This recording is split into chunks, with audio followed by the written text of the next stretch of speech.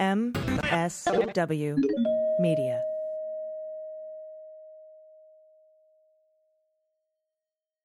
A big thanks to Athletic Greens for supporting the Daily Beans. Athletic Greens is going to give you a free 1-year supply of immune-supporting vitamin D and 5 free travel packs with your first purchase. Just go to athleticgreens.com/dailybeans to take ownership over your health and pick up the ultimate daily nutritional insurance. News with swearing. Daily Beans, Daily Beans. Daily Beans, Daily Beans. Hello and welcome to the Daily Beans for Thursday, September 22nd, 2022. Today, New York Attorney General Tish James drops the hammer on Donald, Don Jr., Ivanka, Eric, and the Trump Organization. Merrick Garland has filed charges against 47 defendants in a scheme to defraud the pandemic food program of nearly $250 million. Mike Lindell is suing Merrick Garland to get his phone back. Ohio candidate J.R. Majewski lies about his military service. And E. Jean Carroll plans to sue Donald using New York's new sexual assault law. I'm your host, Allison Gill. Hi, everybody. Big show today. Dana will be back with me tomorrow. Today, I'm going to give you the headlines. I'm going to break down the news. We're going to do the hot notes.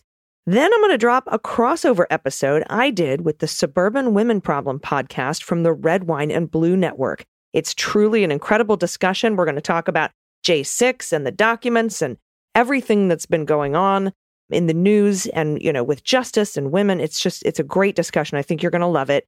And you're going to love today. It's a good day for justice and it's a good day for democracy. This just in, breaking fucking news. The appeals court, the 11th Circuit Court of Appeals, has granted the Department of Justice request to stay parts of Judge Cannon's ruling. And it says, per curiam, following the execution of a search warrant at the residence of plaintiff appellee, former President Donald Trump, plaintiff moved for the appointment of a special master to review the documents that the defendant appellant United States of America seized. The district court granted that motion in substantial part. Now, the United States moves for a partial stay of the district court's order as it relates to the roughly 100 documents bearing classification markings. We decide only the narrow question presented, whether the United States has established that it is entitled to a stay of the district court's order to the extent that 1, requires the government to submit for the special master's review the documents with classification markings, and 2, enjoins the United States from using that subset of documents in a criminal investigation. We conclude that it has. We stress the limited nature of our review. This matter comes to us on a motion for a partial stay pending appeal. We cannot and do not decide the merits of this case. We decide only the traditional equitable considerations, including whether the United States has shown a substantial likelihood of prevailing on the merits, the harm each party might suffer from a stay, and where the public interest lies. For the reasons we explained below, we grant the United States motion for a partial stay pending appeal. I will go over this in more detail tomorrow with Dana. This is fucking fantastic. This day could not get any better. Oh my gosh, let's hit the hot notes. Hot notes. All right, everybody, back in December of 2020, I tweeted, "The arc of justice is long, but it bends toward Tish James." And today, proving I was right, the New York Attorney General filed a 222-page lawsuit against Donald Trump, Don Trump Jr., Eric Trump, Ivanka Trump, Alan Weisselberg, Jeffrey McConney, the Donald J. Trump Revocable Trust, the Trump Organization, Inc., Trump Organization, LLC, DJT Holdings, LLC, DJT Holdings Managing Member, Trump Endeavor 12, LLC, 401 North Wabash Venture, LLC, Trump Old Post Office, LLC, 40 Wall Street, LLC, and Seven Springs, LLC. If Seven Springs sounds familiar to you, I've been on that one for a while for their easement, their conservation easement fraud. Now, this is a play-by-play of over 200 incidents of false or misleading asset valuations committed by the defendants that will be virtually impossible to fend off. I'm sure the Trumps will try, and this is going to take a couple years. All of these take a couple years. That's not new. They didn't used to take 10 minutes, and now they take a couple of years, or they only take a couple of years for rich guys. These take a while. But this is the beginning of the end of the Trump Organization. It's of note, Tish James says, some of Trump's tax records were seized by the FBI in the August 8th search of Mar-a-Lago. and could be responsive to her subpoenas where Trump refused to comply. That would be criminal obstruction of justice. I would look for the feds to be investigating that soon. It's also of note that when Eric pled the fifth nearly 500 times and Donald took it like 450 times, or vice versa, something just inordinate amounts of pleading the fifth, that can be used against them in this civil suit. It's called negative inference. And they may have put their entire business on the line in an attempt to stay out of prison for this fraud. But there's no guarantees for that, especially since there were referrals made. I'll talk about that in a minute. And there's also no guarantees in Fulton County, Georgia, or the Department of Justice's, investigation into the attack on the Capitol or the fraudulent elector scheme. Interesting. Here's what the lawsuit is asking for. Canceling of any certificate filed under and by virtue of the provisions of the Section 130 in the General Business Law for corporate entities named as defendants and any other entity controlled by or beneficially owned by Donald Trump, which participated in or benefited from the foregoing fraudulent scheme. Number 2, appointing an independent monitor to oversee compliance, financial reporting, valuations, and disclosures to lenders, insurers, and tax authorities at the Trump Organization for a period of no less than 5 years. Number 3, replacing the current trustees of the Donald J. Trump Revocable Trust with new independent trustees and requiring similar independent governance in a newly formed trust should the revocable trust be revoked and replaced with another trust structure. Next up, requiring the Trump Organization to prepare on an annual basis for the next 5 years a GAAP-compliant audited statement of financial condition showing Trump's net worth to be distributed to all recipients of his prior statements of financial condition. That's a whopper. That's saying we want you to prepare annually for the next 5 years the truth to everyone you've lied to over the past decade. Next one, barring Mr. Trump. They want to bar Mr. Trump and the Trump Organization from entering into any New York State commercial real estate acquisitions for a period of 5 years. Holy shit. They want to bar Trump and the Trump Organization from applying for loans from any financial institution chartered by or registered with the New York Department of Financial Services for a period of 5 years. As you know, he's got about $1 billion coming due next year. Next, permanently barring Mr. Trump, Donald Trump Jr., Ivanka Trump, and Eric Trump from serving as an officer or director in any New York corporation or similar business entity registered and or licensed in New York State. They're already barred from running charities. Next one, permanently barring, I think this is number 8, permanently barring Alan Weisselberg and Jeffrey McConney from serving in the financial control function of any New York corporation or similar business entity registered and or licensed in New York State. Next up, awarding disgorgement of all financial benefits obtained by each defendant from the fraudulent scheme, including all financial benefits from lenders, insurers through repeated and persistent fraudulent practices of an amount to be determined at trial, but estimated to be $250 million, plus prejudgment interest, and finally, granting any additional relief the court deems appropriate. This is the equivalent of a corporate death sentence. It would strip Donald of the only qualification he ran on for any political office in the first place. The lenders are going to come knocking, and as I said, he already owes nearly $1 billion. But most importantly, Tish James has said both state and federal crimes were committed, and she has evidence, and she has made official criminal referrals to the IRS Criminal Division and to the Southern District of New York. Now, the Southern District was already looking into some of this stuff when Barr was the Attorney General, but that was shut down. The case was closed, and the Southern District was brought to heel. If you read Jeffrey Berman's book, he talks about that. He's the former Southern District of New York U.S. attorney who was chased out, drummed out. This might be what makes it possible. This criminal referral might make it possible to reopen the investigation once closed by the corrupt Trump DOJ. Lots of folks wonder why they didn't do it prior to this referral or ever. Why didn't they just reopen the case? And the answer is it's not so easy to just reopen a case closed by a previous attorney general without new evidence, because if you do that, it would certainly give Trump a good chance of claiming the investigation was purely political in nature, because they reopened it without any new evidence. Now, we don't know the behind-the-scenes discussions that went on or have gone on or will go on, but I like the odds now, especially with that obstruction of justice, hiding tax documents in Mar-a-Lago, lying about having classified documents on top of that. And these crimes start back in 2011 and continue on into 2020. So the statute of limitations is not up for another 5 years. Well, from 2020, so 2025. Further, Why hasn't the IRS or the DOJ gone after Trump since, before he was president? That's money and resources. We had a long talk with Andy McCabe and Pete Strzok about this. After 9/11, white-collar crime took a back seat to terrorism. There's just no money.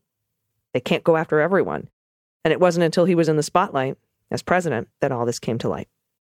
And what about Alvin Bragg, Manhattan District Attorney, who seemed to put the Trump org criminal investigation in New York on ice, causing two top prosecutors, Dunn and Pomerantz, to resign? That one definitely in protest. We saw his letter. Well, if you read between the lines of this lawsuit, it's almost like Tish James is speaking directly to Alvin Bragg. And he wanted more evidence. Now he has it. He said in a statement today his investigation into Trump and the organization is open and ongoing. Now, I suggest he open it a little further. Reconvene a grand jury. Get to work. And Trump's woes aren't over today. Writer and columnist E. Jean Carroll, who has maintained Donald Trump sexually assaulted her once during the 90s in Bergdorf's, she's going to sue the former president under a New York law that just passed that lets sexual assault victims file suit years later. And that's what she said in court records filed Tuesday. In late May, New York Governor Kathy Hochul signed into law the Adult Survivors Act, which will give adult sexual assault survivors up to 1 year to file a lawsuit regardless of when the violation happened. In the court documents filed Tuesday in her ongoing defamation case against Trump, Carroll's attorney, Robbie Kaplan, awesome woman, told a New York federal judge that her client intends to file a lawsuit against Trump as soon as that statute authorizes us to do so. Carroll can sue under the Adult Survivors Act beginning November 24th. In the court documents filed Tuesday, Kaplan, who's Carroll's attorney, alleges Trump has yet to cooperate in the discovery process. He remains unwilling to produce any evidence mandated by the court. Carroll, though, is ready to produce over 30,000 pages of evidence requested by Trump's defense. Quote, to date, discovery in the above-mentioned defamation case has been entirely one way. Kaplan has sought to consolidate Carroll's defamation suit with this new lawsuit that she is expected to file under the Adult Survivors Act. Alina Habba, who is not smart, has asked the judge to deny it, saying it would be extraordinarily prejudicial to Trump. Yeah. It's devastating to my case. Yeah, that's why. Stop breaking the law, asshole. And Merrick Garland. Do-nothing Merrick Garland has charged 47 defendants Tuesday for allegedly defrauding a federal program that provided food for children during the pandemic, describing the scheme, totaling nearly $250 million, as the largest uncovered to date, targeting trillions in government aid.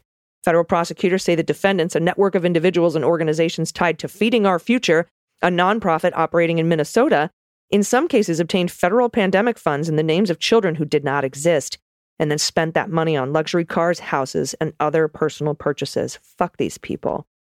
To bilk the government, the Justice Department said the defendants relied on a complex web of shell companies and bribes. One participant allegedly created a list of fake children to whom it had supposedly served meals, populated with names generated from the website listofrandomnames.com. Others fabricated spreadsheets with invented ages or faked their invoices, all in pursuit of federal cash. Once they had the money in hand, some of the defendants bought houses in Minnesota, resort property and real estate in Kenya and Turkey, luxury cars, commercial property, jewelry, and much more. According to Andrew Luger, U.S. Attorney for the District of Minnesota, that's what he said when he briefed reporters on the case on Tuesday. The extent of the scheme, which siphoned away money meant for hungry children, led the DOJ repeatedly to describe them as brazen and the theft as brazen. The acknowledgement underscored the immense challenge federal prosecutors face to keep watch over the spending approved since the start of the pandemic, all while pursuing criminals who have treated the aid as a potential windfall.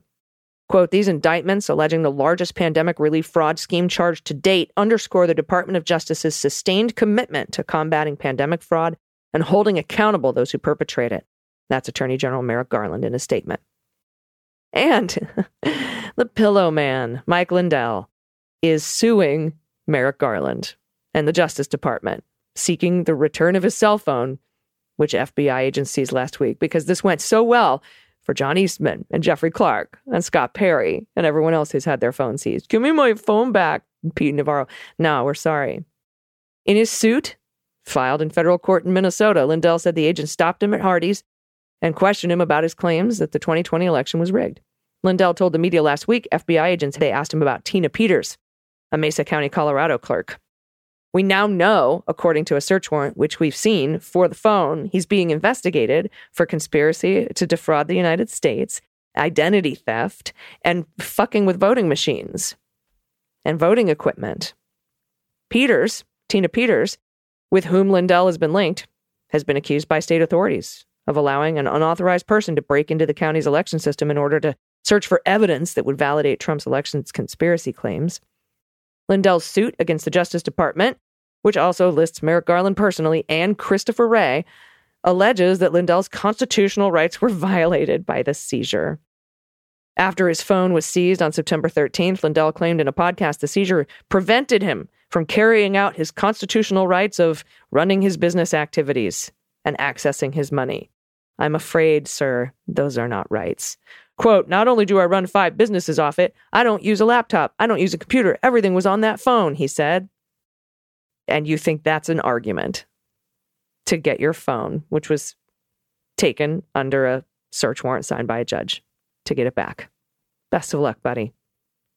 Now, finally, little stolen valor for you. This pisses me off. Campaigning for a Northwestern Ohio congressional seat, Republican J.R. Majewski presented himself as an Air Force combat vet who deployed to Afghanistan after the 9/11 terrorist attacks, once describing tough conditions, including a lack of running water that forced him to go more than 40 days without a shower. Military documents, though, obtained by the Associated Press through a public records request, tell a different story. They indicate Majewski never deployed to Afghanistan. Instead, he completed a 6-month stint helping to load planes at an airbase in Qatar, a longtime U.S. ally. That's a very safe distance from the fighting.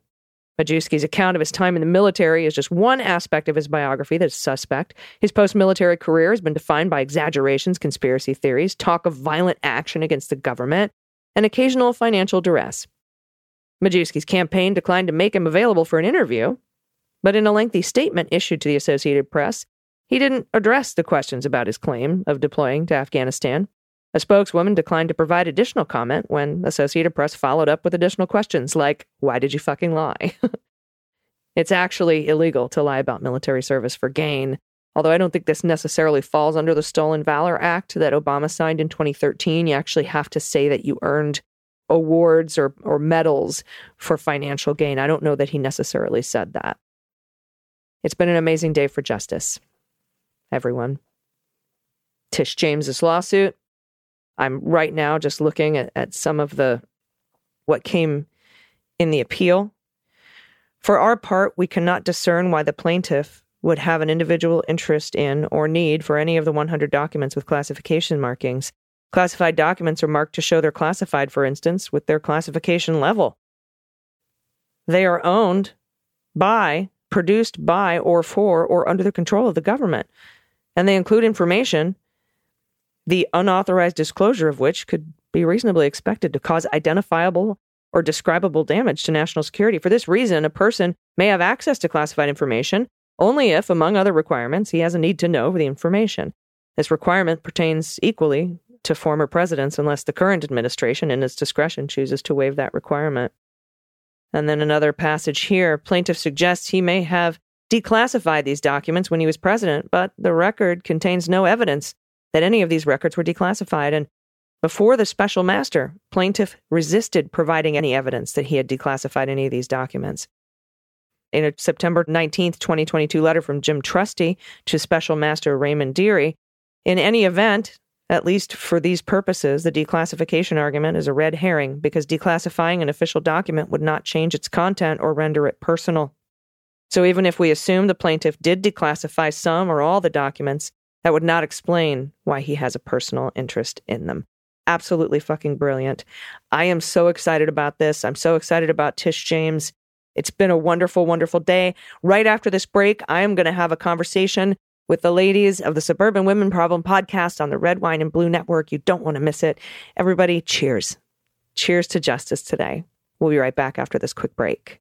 After these messages, we'll be right back.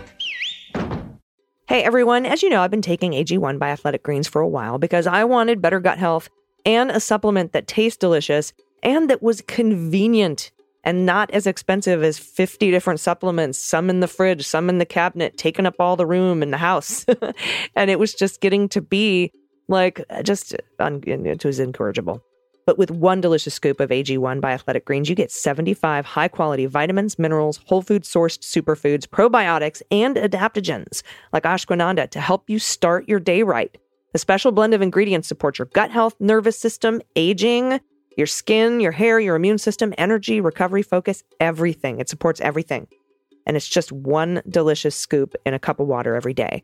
I share Athletic Greens with all my friends, and now is a good time for you to start because Athletic Greens is offering you a free 1-year supply of immune-supporting vitamin D, which is great going into flu season, and 5 free travel packs with your first purchase when you go to athleticgreens.com/dailybeans. Athletic Greens uses the best of the best products based on the latest science with constant production and product iterations. That's amazing to me because usually a supplement will hit the market in 1986 and it'll stay the same. But science progresses. And so does Athletic Greens. They've had 53 and counting upgrades. And they donated over $1.2 million in meals to kids in 2020. So, these are just cool people. And this product is awesome. And right now it's time to reclaim your health and arm your immune system with convenient daily nutrition. Just one scoop, like I said, in a cup of water every day, the easiest habit I've ever picked up. No need for a million different pills and supplements to look out for your health. And to make it easy, like I said, Athletic Greens is going to give you that free 1-year supply of immune-supporting vitamin D and 5 free travel packs with your first purchase. Just go to athleticgreens.com/dailybeans right now. Just do it. Again, that's athleticgreens.com/dailybeans. It's the simplest thing you can do for yourself to take ownership over your health and pick up the ultimate daily nutritional insurance. You'll be glad you did. Hi, everyone. Thanks for listening. I'm Rachel Vindman. I'm Jasmine Clark. I'm Amanda Weinstein. And today we are joined by a very special guest, Dr. Allison Gill. Hey, everyone. Thank you so much. I'm so excited to be here, and I'm so proud to be part of this group and all the work that you are doing. Seriously, it's so important. It's so, so important. So thank you for having me. Well, thank you. And if you don't know who Allison is, she is a military veteran who hosted the incredibly popular podcast Mueller, She Wrote, and is now the co-host of the women-led news podcast, The Daily Beans, which I love. I've been a guest on both shows, and Allison is really my go-to source for so much of what is going on because she breaks it down. She knows it inside and out, and it's just a great listen, great newsletter, all the stuff. I'm a huge fan. Thank you so much. Same about this. I absolutely love your show. So all this incredible work that women are doing, it's just super empowering. And a great follow on Twitter. my slapbacks at Republicans are a ratio favorite of many. We love those. Well, before we dive into our conversation with Allison, let's do our weekly midterm countdown. We are now just 7 weeks out from the midterm elections. If you haven't gotten involved yet, it's not too late. You can sign up for the Great Troublemaker Turnout at redwine.blue. Amanda, you have been giving us our pregnancy sizes. So where are we? I did look it up. 7 weeks from birth would be your baby's the size of a pineapple. So we have like a little pineapple election. Pineapple makes me like squirm in my seat when I hear that comparison, but that's what it said. Pineapple. It does sound painful. Interesting. Yeah, it does. I was like, it's spiky. Yes.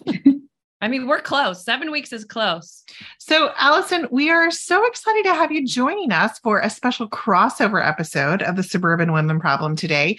We want to talk about your work in the January 6th committee and Trump's classified documents and all of that. But first, we really need to talk about what Lindsey Graham did last week. Oh, Lindsey Graham. I kept trying to understand it all day, right? I kept maybe it's this. No, maybe it's this. And I never really I don't know why he did what he did. What do you think, Allison? Well, I'm frankly very excited that he did what he did because Same. he just kind of put a huge nail in the coffin of the Republican Party in the midterms.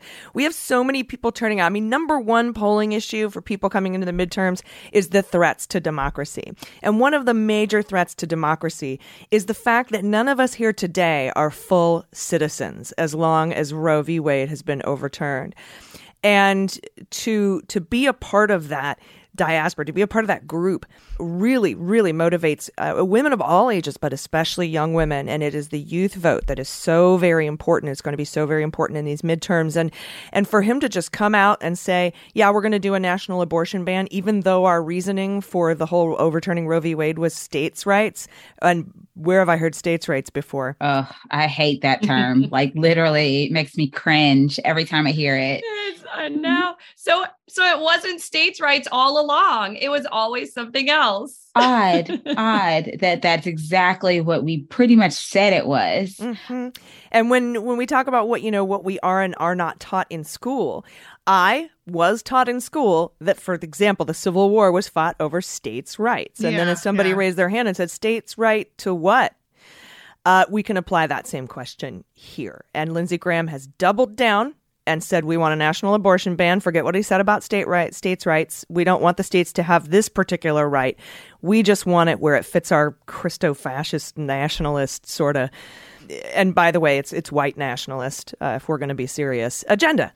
And so I'm frankly thrilled that Lindsey Graham decided to come out and do this, especially while he's under criminal investigation. Right. In Georgia. And I mean, this is the party of small government who is saying we want to take rights away from people and give them to government. Like, okay, again, it's like hypocrisy on top of hypocrisy. Well, not only that, we're at that point now where the men are just getting more and more ridiculous. And I say this as a person who loves men, but I'm sorry, they're getting ridiculous right now. First, let's be clear. This ban, this 15-week abortion ban that he's proposing will not affect the states that are already trying to ban abortion. It's not like the states where they're like, no, we want to ban abortion at 6 weeks and this one will move it up to 15. That's not what's going to happen. Yeah. It's going to take the states that are not putting these restrictions on abortion and now place a restriction on those states. And that's very dangerous. And I mean, in the pregnancy timeline, it's before you have some very key information that a lot of people use to make decisions. Yeah, the 20-week scan. Mm-hmm. Yeah. That's a really important point. Really important point. I know. It's almost like he hasn't been through a 20-week scan to know that and to know that 15 weeks is probably not a good point. But I think he did it because he thinks most people, this might be where a lot of people, right, think after 15 weeks, they're not personally okay with that.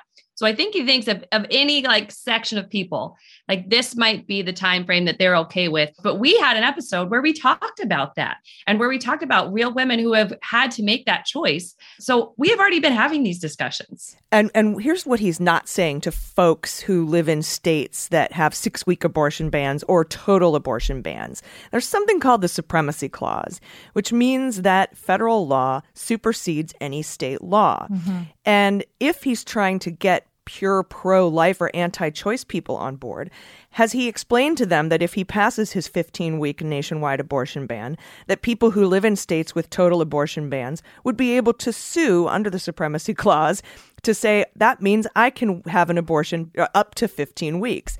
So even if he gets his way, he is alienating, that 8% of people who like this idea who live in total abortion ban states. He's just not very smart. They don't have second level thinking, or he is completely smart and leaving that tidbit out to just get people to vote based on their feelings and not facts. I like that he said, we want to define who we are. I'm like, oh, you've done that loud and clear. And like a lot of Republicans assume that their constituents do not know the law. We talk about that a lot. I think, Jasmine's talked about that a lot.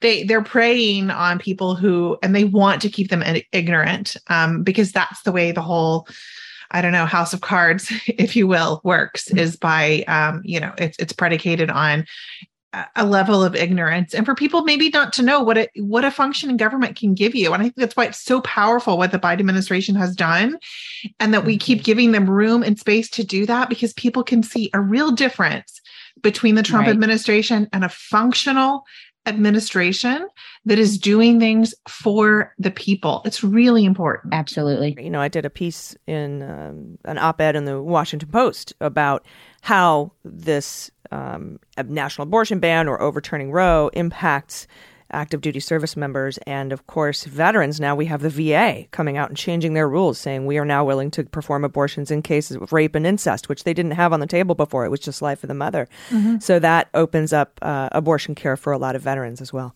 I mean, I think that's an important step, but the other thing is it still leaves like death panels for veterans. Like, so if I get pregnant and I need the service because it's, my life is affected, it's not me deciding this, right? I'm not saying I'm a veteran, I need care, my life is, in danger, and like, but how in danger is it, right? Let's go ask the lawyers and we'll let the lawyers decide. You still have death panels. So it's better than nothing. But I mean, there's holes. And it depends on the VA. That's true. Too, because as we say, I worked for the Department of Veterans Affairs for 12 years. And as we say, if you've seen one VA, you've seen one VA. So depending on where it's at, they might have different feelings about how to apply this law. Now, here in California, we don't have an abortion ban. I can go get an abortion every Tuesday at 5 if I feel like it. That's what they think that you're doing, by the way. Like, that's what I think we're all doing. But the thing is that with regards to veterans, the thing that would have taken my life wouldn't have been the actual birth. It would have been the mental health issues that ensued by having to give birth to a rapist's baby. Mm-hmm. And I think there are some VAs, hopefully most VAs, and under particularly this administration's leadership, mental health of the mother might also count, not just physical, ectopic pregnancies, et cetera, tubal pregnancies and things like that. So that has to be taken into consideration. And I unfortunately didn't hear any Congress people recently ask the Undersecretary of Health for the Department of Veterans Affairs in a hearing whether or not mental health care of the mother would count, because that would have threatened my life.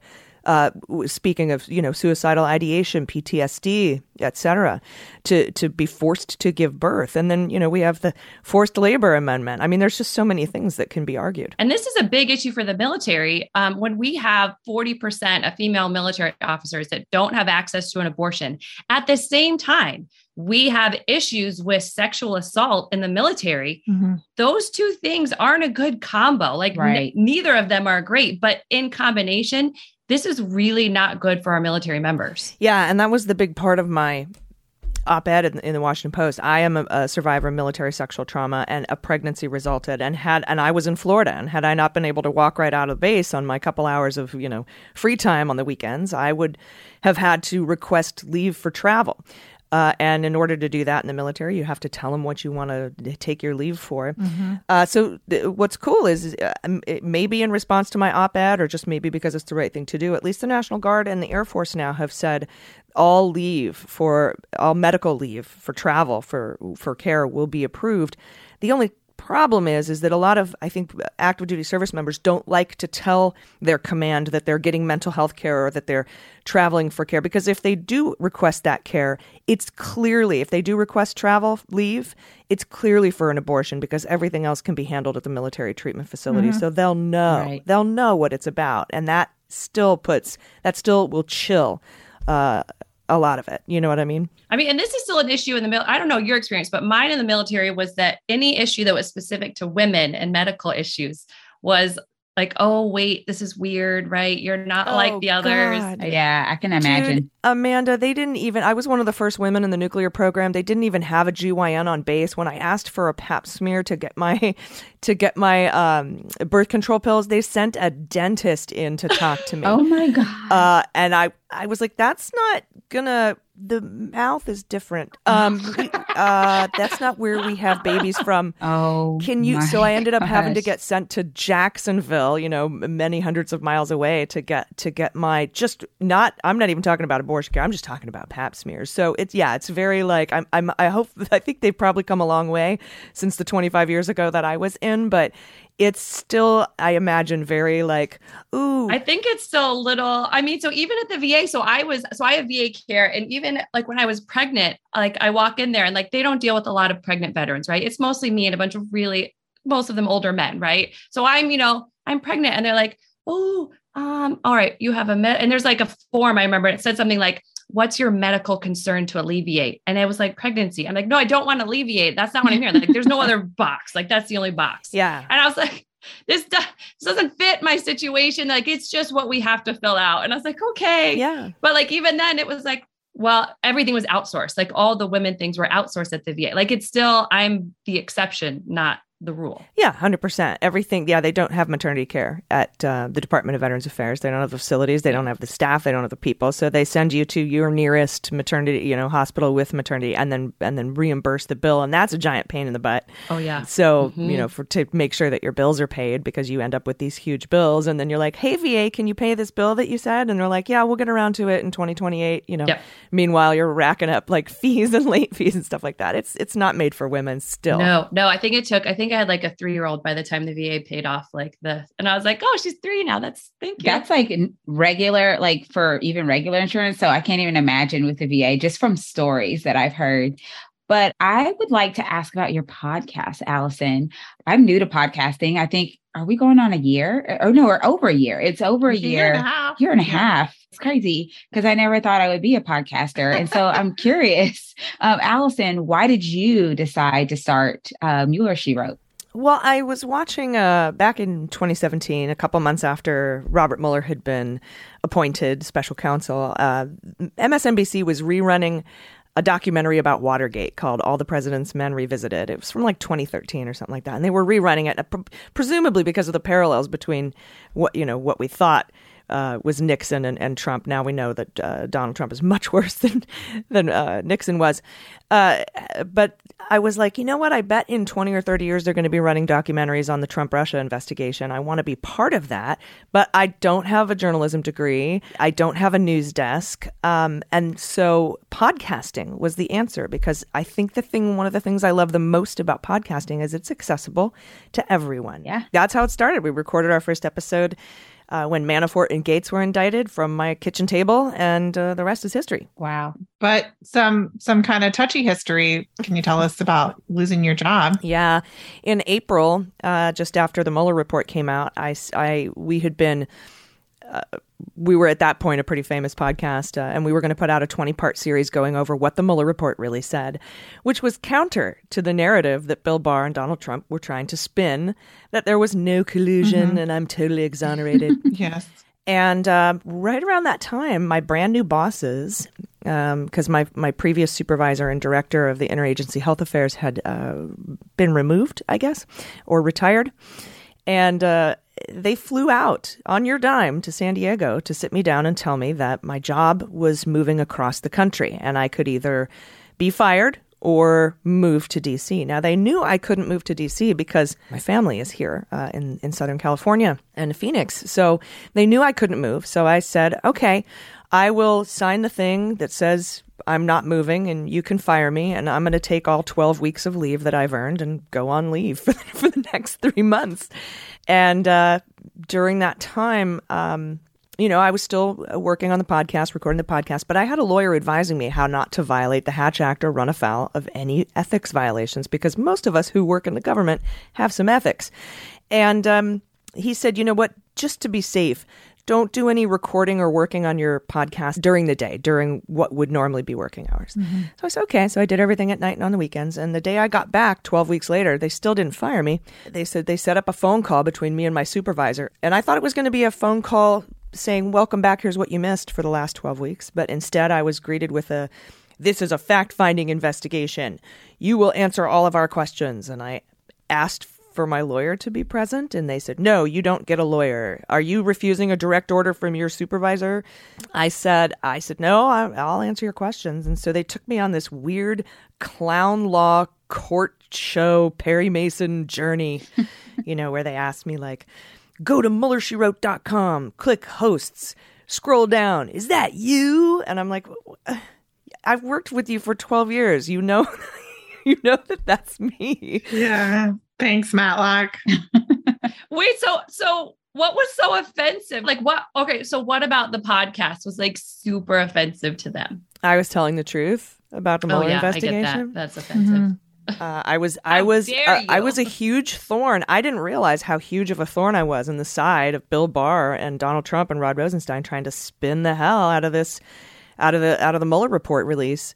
But apparently I was, and I didn't learn until much later through some FOIA requests that they were actually monitoring my social media at the highest levels, particularly my posts about whistleblower and accountability office at the VA being totally abused by the Trump administration, being used to go after whistleblowers instead of protecting them. They basically used it. They were like, oh, who's a whistleblower this week? And then they would find those people and get rid of them by doing the old Mick Mulvaney trick, moving their job across country to get them to quit. Mm-hmm. So it was very interesting. But, the cool thing is remember earlier in the show, I was talking about how they don't think second steps and third steps. Mm-hmm. By firing me, they finally fired me in March of 2020. they freed me up from the Hatch Act, which allowed me to fundraise for political campaigns. And we were able to raise about $500,000 Yay. for Biden and Harris and Ossoff and Warnock. So sure, you fired me, but I helped fire you. I love that. Oh, that's a good story. Now no more Hatch Act for me. Exactly. If they would have just kept me in my job working from home, I wouldn't have been able to raise all that money and fire them. Yes, you couldn't fundraise. I am the only Vindman that doesn't work or has never worked for the government. And I am the unleashed and untethered one.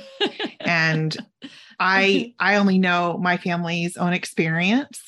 But I have no doubt because I know Allison and I know her story, I have no doubt that they are going after anyone to try to keep people in line because they do think they will come back to power. The Republicans will come back to power and they want to show what they've done and, kind of offer this as an offering. Look, we didn't allow these people, in our organization, et cetera, et cetera. I very much think that's happening. But, we've had 118 scandals since the Mueller report. Can you just, revisit that for a second? I was just about to say, it feels like a time warp. So many things have happened. I'm like, which one is that? Which one is that? What do you think were the top, takeaways from the Mueller report? That Russia interferes heavily in our elections and that Bill Barr tried to cover that up. Yeah. It was found, now this wasn't big news, but it was found that his redactions of the Mueller report were inappropriate and overly broad. Most of them were to hide the depth and breadth of Russian interference in the election. Donald Trump didn't want to hear anything about it. He opposed anything about Russia being a bad guy at all whatsoever.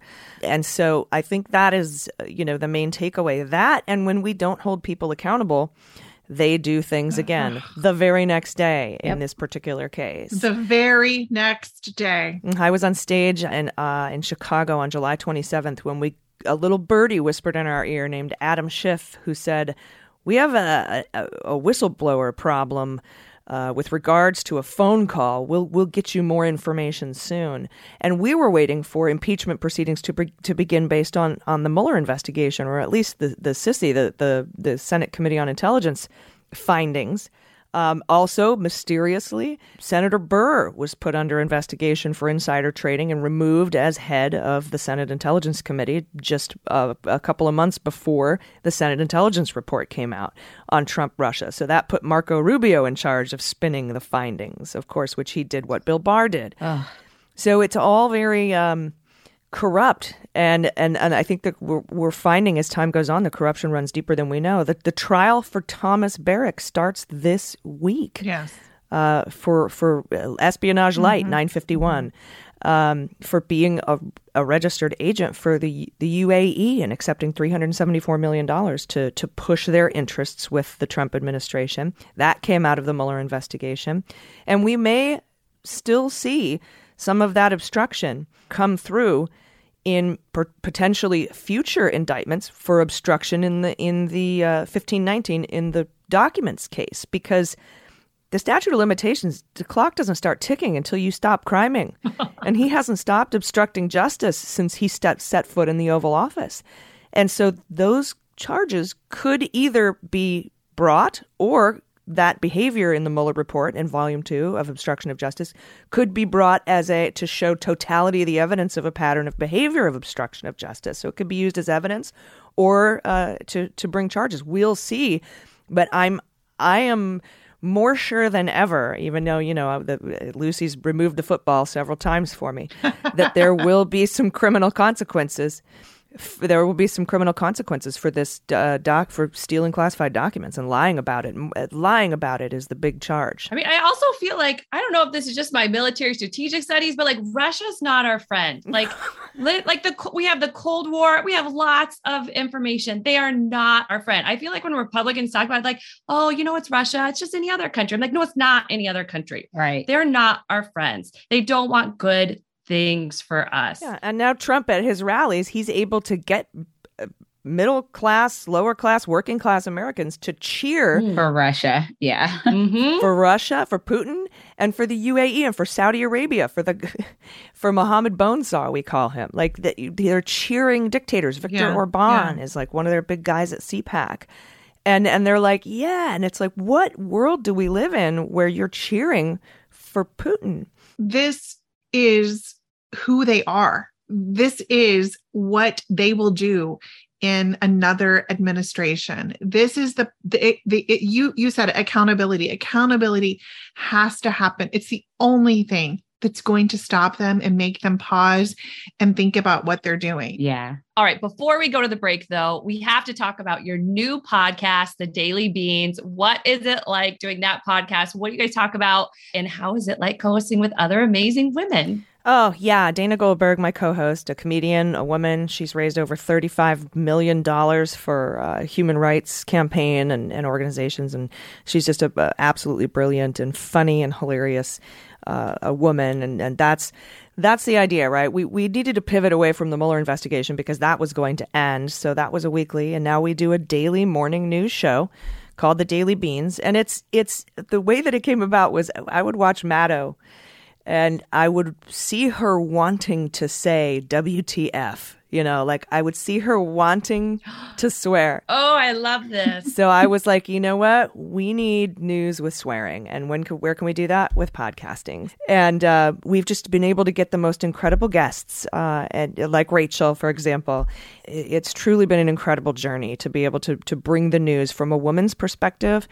I think women have a different view of justice than men do, and from a humor perspective, and of course with appropriate profanity. It's been cathartic. I love that. Can I say it has been a hard transition from the military to academia, because apparently in academia you don't swear that much, or like nobody else does, but I still do because in the military you kind of do. So I feel like, is that some of the military background where you're like, let's bring that in? Yeah. And working for the Department of Veterans Affairs, too. When you get up in the higher echelons at executive tables with like General Mattis, everyone's dropping F-bombs. It's pretty great. Oh, wow.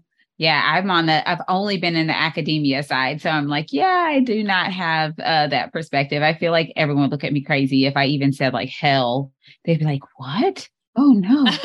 All right. Well, I hate to put a pause on this conversation because it has been so amazing, but we do need to take a quick break. Don't worry. When we come back, we'll have more with Allison Gill of Mueller, She Wrote and The Daily Beans.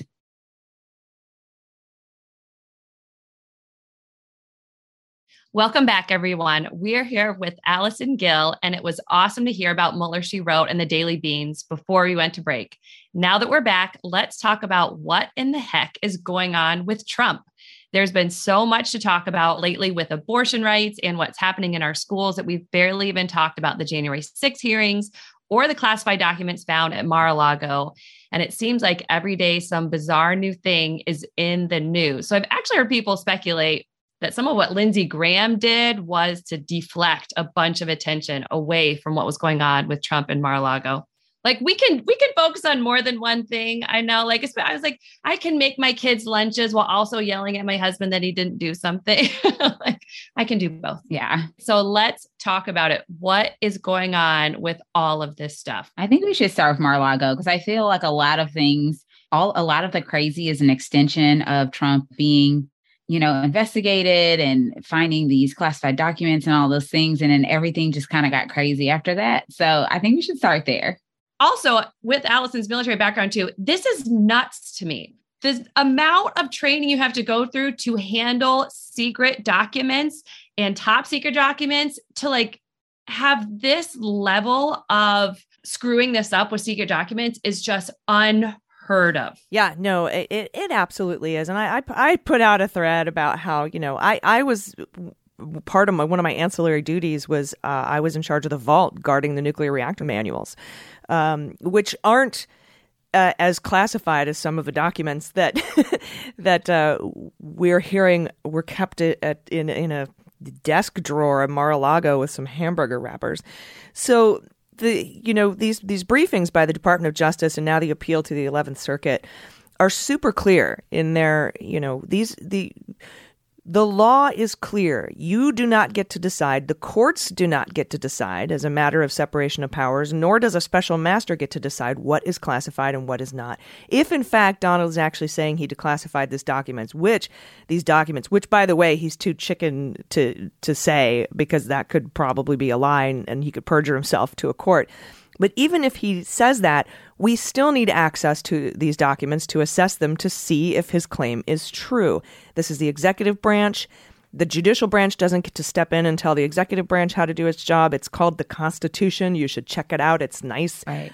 And one of the coolest things, there was a amicus brief filed by a group of former and current Republicans today in the 11th Circuit. And they're like, why you are putting this person who is a citizen above any other citizen and giving him deferential treatment is the opposite of what you are purporting to say that you're doing. Speaking to Judge Eileen Cannon, you're like, we need to give everybody equitable jurisdiction under the law. But by giving him preferential treatment for no reason and without evidence, you're going against the very thing you're trying to do. And I think they have a good chance with the 11th Circuit, even though there's 6 Trump appointees there. They're very about the supreme executive and the executive having a bunch of power. It'll be interesting to see how they decide. And I think that the speed with which they're asking for a response is a good indication that they're really taking this seriously. It's been a little hard to follow for us non-lawyers, like all the details when it comes to the special master ruling by Judge Cannon and, what's going on now. But I will say that it's not hard for me to understand that classified documents are not to just be thrown around all willy-nilly. And it is really not hard for me to understand that ruling about, special master, this was really more of a delay and not anything else. One of the things I can say as someone just kind of watching and trying to understand is that we have been a little afraid of the courts in the past, kind of bending to Trump's will. And that's what I feel like Judge Cannon did. However, during the whole, let's overturn the election thing, it was actually those courts that, despite being Trump appointees, still said, no, we're not overturning elections. We're not. So in that space, I'm hoping that these Trump appointees will still do the right thing and still care more about their country than the person who appointed them to say, this is not okay and we need to do the right thing. I am just crossing my fingers. I think there are some. There are a few. And, I'm not a lawyer, but I do speak lawyer. Just from reading all this stuff for the last 5 years. So if you do follow me at Mueller, She Wrote, I break these down in pretty straightforward layman's terms, these filings, so with some, again, appropriate profanity, so that folks can kind of understand a little bit better. This is why I put out the Mueller, She Wrote podcast, is because I wanted people to be on board and to pay attention to it. But that Mueller report is a snoozer, and it's long. But, you can't put the Mueller report on a bumper sticker. So that's kind of what I try to do. They call me the docket whisperer. When we're talking about this stuff, guys, this goes back to what we always talk about, our relational organizing, because in these news silos, they're not getting the truth. And if you have a little bit of truth, you have a lot of truth, but if you have a little truth that you can share and you can well, I actually heard, or I read this, and then give it to them, give them Allison's, information, let them maybe go and see it for themselves, but you can discuss it. You don't have to be afraid of it because she breaks it down in a way that you don't have to be afraid of it. And I think that's really important. So I was wondering, Allison, if you could break down, what do you think is happening with January 6th? Yes. When it's coming back in late September, which timing wise is very good, right? That's good. When the shows come back. We have Handmaid's Tale back out now. We have The Good Fight that is out Survivor, now. And that's a Vindman family favorite, starts this week. And along with all this, January 6th committee, I was like, good airing, Democrats. I like it. All right. So what's going to happen? Yeah, I think they're going to focus a lot on the funding of January 6th. Right now, we know that the money. Yes, follow that money. We know that the Department of Justice has recently opened a criminal investigation into Trump's PAC, Save America PAC. We know back as last September, a year ago, they opened an investigation into Sidney Powell's PAC and how she's funding not just the insurrection, but lawyers for witnesses to January 6th and the insurrection, including the Oath Keepers. Oh, yeah. So there's a lot of follow the money, I think, is what they're going to be looking at. But they also just started getting another trove of documents. And Mark Meadows's text messages that he gave to the committee are now in the hands of the Department of Justice because he was subpoenaed. And it seems like the Justice Department, they were working in radio silence for a while, and we felt like they were behind. And now it looks like they're right on pace with the January 6th committee. And I just want to make sure everybody understands the DOJ cannot finish its investigation until the January 6th committee finishes their investigation. And the reason is because in the old Michael Sussman, John Durham thing, there was one witness. It was Peter Baker at the FBI. This is Bill Barr trying to go after Michael Sussman, who worked for the Clinton campaign, failed miserably because the one witness told Congress one thing, told the Inspector General another thing, and told the Department of Justice grand jury another thing. And he didn't lie. He just had inconsistent testimony. So the Department of Justice must have all of the testimony given in the January 6th committee, not because they don't want to do the work, but because they have to compare it to their own testimony and records so that there isn't a compromised, impeachable witness. Because they might have this star witness like Mark Meadows. If he told the January 6th committee one thing and told the Department of Justice another, then Donald Trump could impeach that witness on the stand and they could lose their case. Mm-hmm. So I'm excited that we're going to have these public-facing hearings so close to the election because the Department of Justice doesn't make overt investigative steps within 60 days of an election. So it's going to be in the news. It's going to stay in the news. But I also just want everybody to be prepared that does push back, that does delay a Department of Justice investigation a little bit. It doesn't stop it, obviously, but to be prepared for that eventuality. And I also want people to temper their expectations about when Trump does get arrested. There's not going to be a takedown, tackle and shackle pay-per-view style event where he's perp walked and in his underwear. He would probably like that, actually. So I'm glad he won't get it. He would probably complain that it didn't happen. Right? Yeah, I think that's what more likely would happen. It's like, they didn't even arrest me correctly. And if he is tried and convicted, and that's sustained upon appeal, I don't know that he'll actually ever see the inside of a jail cell because of the complications with regards to Secret Service. He may be just forced to be on house arrest for the rest of his life with a couple of some ankle jewelry. I'm okay with that. I'm okay with it too. I'm more excited about Tish James in New York completely suing and gutting the entire Trump organization and leaving him penniless. Yeah. That's what I'm looking forward to. And then to Fani Willis's incredible work down in Fulton County. She's going to bring some indictments as well. Go, Georgia! Woo-hoo! And those can't be pardoned. Yes, go Fani. She is doing awesome. Those can't be pardoned if she indicts like Lindsey Graham, let's say, there can be no pardon, even if a Republican wins the White House in 2024. There can be no pardon for that. Yes, I love that. Well, speaking of the awesome work that Fani is doing in Georgia and Tish is doing up in New York, I think this is the perfect time to transition to our Toast to Joy. So, Allison, I just want to say thank you so much for joining us today. This has been an amazing conversation. I wish we could just keep going and going and going and going. There's so much that we could talk about when it comes to these subjects. Yes. But let's transition to our Toast to Joy. And I'm actually going to start. So my Toast to Joy this week is to taking 10 teenagers to Six Flags Over Georgia and surviving. It was definitely an experience. So we went on a Sunday and there were like no lines, like none. So I didn't get to ride because I was the chaperone. I was like the adult that was getting in the way of all the fun. So I was the coat hanger. I carried lots of bags, but it was so nice just seeing my daughter have fun with her friends. My last Toast to Joy was to her birthday. And so this was her birthday party. And I survived it. I would do it again. Although maybe next time I'd be like, all right, everyone leave your bags at home. And because I'm not doing that again, because they were heavy. They were like, I don't know what those kids were carrying, but there were some heavy purses. My daughter does that. She carries lately, I mean, she's only 11, but she started carrying a purse. I'm like, what is in your purse? And why do you need it when you go out and play in the neighborhood? I'm very confused by that. Yeah.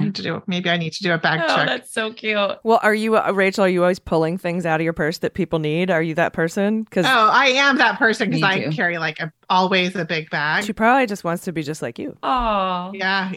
There is that possibility. She's pulling out Band-Aids for neighborhood kids. And Yes. Right. It's probably true. Yes. All right. So Amanda, what is your toast to joy this week? So my toaster, so I was actually in Vienna last week, which was super fun. I got to go by myself and everyone's like, oh my gosh, it was such a long plane ride. And I'm like, yeah, but 9 hours by yourself is equivalent to like 2 hours with 3 kids. Like it's kind of the same thing, right? But it was so fun. I'd never been to Vienna. So I had some time to walk around the city and it was really fun and like having public transportation around. I was like, wow, this is so cool. And I actually got to go and I had a meeting at the United Nations Industrial Development Organization. And it was super fun. And it was really nice to talk with just people from around the world who kind of are studying and researching similar things. And it was a super good experience. Loved it. Highly recommend. Allison, what is your toast to joy? Oh, my toast to joy is this week I was invited by Joseph Robinette Biden to go to the White House to celebrate the passage of the Inflation Reduction Act from my hand and helping getting it passed. Woo! And one of my favorite moments was I got to talk to Elizabeth Warren. Love her. Who was my first choice, right, for president. And while I say Joe Biden was like number 5 or number 6, he really has met the moment. He's blown my mind. He's been perfect. Well, maybe not perfect, but you catch my drift. But when I saw Elizabeth Warren, I went up and I thanked her for the provision she slid into the American Rescue Plan a couple of years ago, which said that any student debt forgiveness up to $50,000 would not be subject to federal income tax. And I said, thank you so much for that little bit of, because then when Joe Biden forgave $10,000 and $20,000 student debt, everybody would be complaining that they would be taxed on that loan forgiveness. And she made that so it didn't happen very quietly, very simply. And she looked at me and she said, she gave me 2 snaps up and then she licked her finger and put it on her rear end and went, Oh my goodness. And then she goes, it's all about planning. And I was like, oh my God, you're my hero. So that was just one of the coolest things to be able to sit and watch the president speak, watch Nancy Pelosi, Senator Schumer speak. The president of International Brotherhood of Electrical Workers, Boston 103, introduced the president. And then to just be able to hang out with all those incredible people that day was truly, truly joyful. So that's my toast for joy. That is awesome. So that reminds me of, I got to meet Kirsten Gillibrand one time and I got to talk to her and I thanked her specifically for her work on the Military Justice Improvement Act work that she has done, which I know it's not passed. However, like it is very meaningful to me that she is working on this. And it was really interesting because this was when Hillary Clinton was running. So there's like this room full of like big donors. I think I was the only woman in this room. And I just said real quick, I just want to thank you for this. It means a lot to me. And she stopped and she came and talked to me for like 10 minutes. And all these dudes are like, who the hell does she think she is? But it was really meaningful. Like that I said something very specific she did. Yeah. She loved talking about it. And so Kirsten Gillibrand recently was trying to get the Cadet Act passed. I don't know if you know about this one. Yeah. So they actually slipped it into the defense. I think it's the Defense Authorization Bill, something with NDAA. Mm-hmm. Thank you. I was like, I know they slipped it into something. So now for all of the cadets that are at all of the academies, it is basically okay if you're a parent, because right now what they do is they actually force people to get abortions or leave, which is crazy. And I think a lot of people don't realize, like, when you don't have the right to make those decisions, the government can make you get an abortion just as well as they can, prevent you from one. No, it was a really big thing that she did. That was huge. Yeah, it really is. And it hasn't been talked about much, but I don't know. I feel like there's a lot of women. We've been talking about a lot of women out there who are working, and they've worked for a long time before they got a lot of praise, and they still do a lot of stuff, and no one is recognizing it or acknowledging it. We were working with Senator Gillibrand on the Military Adjustment Improvement Act. Yeah, I remember. Justice Improvement Act, going back to a decade ago when the film I was in, The Invisible War, came out. That's when I love that documentary. Yeah, I was in that one. I'll have to go back and watch it again. Oh my God, it's so good. So I saw a screening in Columbus, and the most meaningful thing to me was when, and I'm already forgetting who it was, but basically someone who was like higher up, like heard the situation, and he did fix like something. It's still, there's issues, like we know this. However, like even just like hearing it and fixing it was really meaningful that someone listened and did something, because a lot of it just gets swept under the rug, and you get so sick of seeing everything swept under the rug and ignored. And that part like brought me to tears. It was very meaningful. For me, it was hearing several other people say the exact same things were said to them when they tried to report. It was when I saw that film, when I saw it at the premiere, and that was when I realized that I wasn't alone. And when you know that you're not alone, no one can gaslight you anymore and tell you that you're crazy for what you think. Yes. And it was just super cathartic. Very powerful. That's, no one can gaslight you. I love that. Well, I guess I will share my toast to joy this week is actually, I guess I just kind of said it. It's just to the amazing women that I've gotten to know through this whole journey. Allison was one of the first people who reached out to me, for me, not for Alex. And I was able to share my story, our story with her, and maybe kind of realize that I could maybe tell my story, that it was something that might resonate with some people. And now I think as we've gone much further down this road of the importance of accountability and how vital it is so that we don't end up back in that same place where worse things happen. And I think we don't even know all the bad things that have happened. And in all this, I feel so encouraged by so many amazing women who are always doing great things. And, you know, here Allison has a totally different career, you know, than what she studied, what she devoted her life to, and other people who do it in addition to the things that they do. And maybe, you know, even to the detriment of their real careers, that they refuse to be silent. They speak out and they tell the truth. Women are understanding. I mean, they're meeting the moment of the Dobbs decision, but I think even before this moment was already growing, this groundswell of like, look, I don't think you guys know what you're doing. So let's come in here and clean this up and fix it. I think that's a good point, Rachel. And I also think like what you've done and what Allison done, like women were just waiting a lot, even before the Dobbs stuff, but no one was talking to them and no one was saying, this is for you too. No, I completely agree. It's the decade of accountability with the Me Too movement, whistleblowers, all these women podcasting, speaking to power. It's growing, and I think that you know, when I gave the whistleblower speech at Whistleblower Day, I was like, this isn't just about us and what happened to us. This is about going forward and leading environments that allow and celebrate whistleblowers and accountability and transparency. And I think that's a huge movement that's an unintended consequence of trying to drive fascism into this country. Yeah. Sorry, we're not going to take it. You know, thank you so much, everyone, for joining us today for this very fun crossover episode. This was such a joy. And if you're enjoying the show, please share it with someone you know. Maybe you know someone who's a fan of Mueller, She Wrote or the Daily Beans, but hasn't heard of the Suburban Women Problem. Or likewise, if you listen to our podcast, but you've never checked out Allison's work, you absolutely should, now that you know how wonderful she is and how she can really break down these super complicated things for you. So subscribe to the Daily Beans.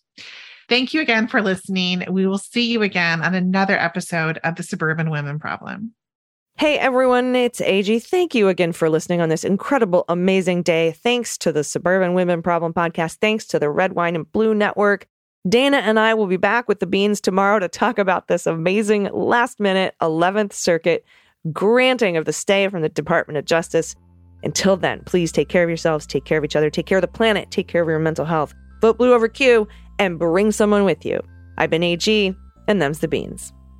The Daily Beans is written and executive produced by Allison Gill with additional research and reporting by Dana Goldberg and Amy Carrero.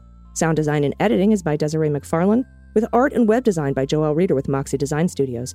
Music for The Daily Beans is written and performed by They Might Be Giants, and the show is a proud member of the MSW Media Network, a collection of creator-owned podcasts dedicated to news, politics, and justice. For more information, please visit mswmedia.com. MSW Media.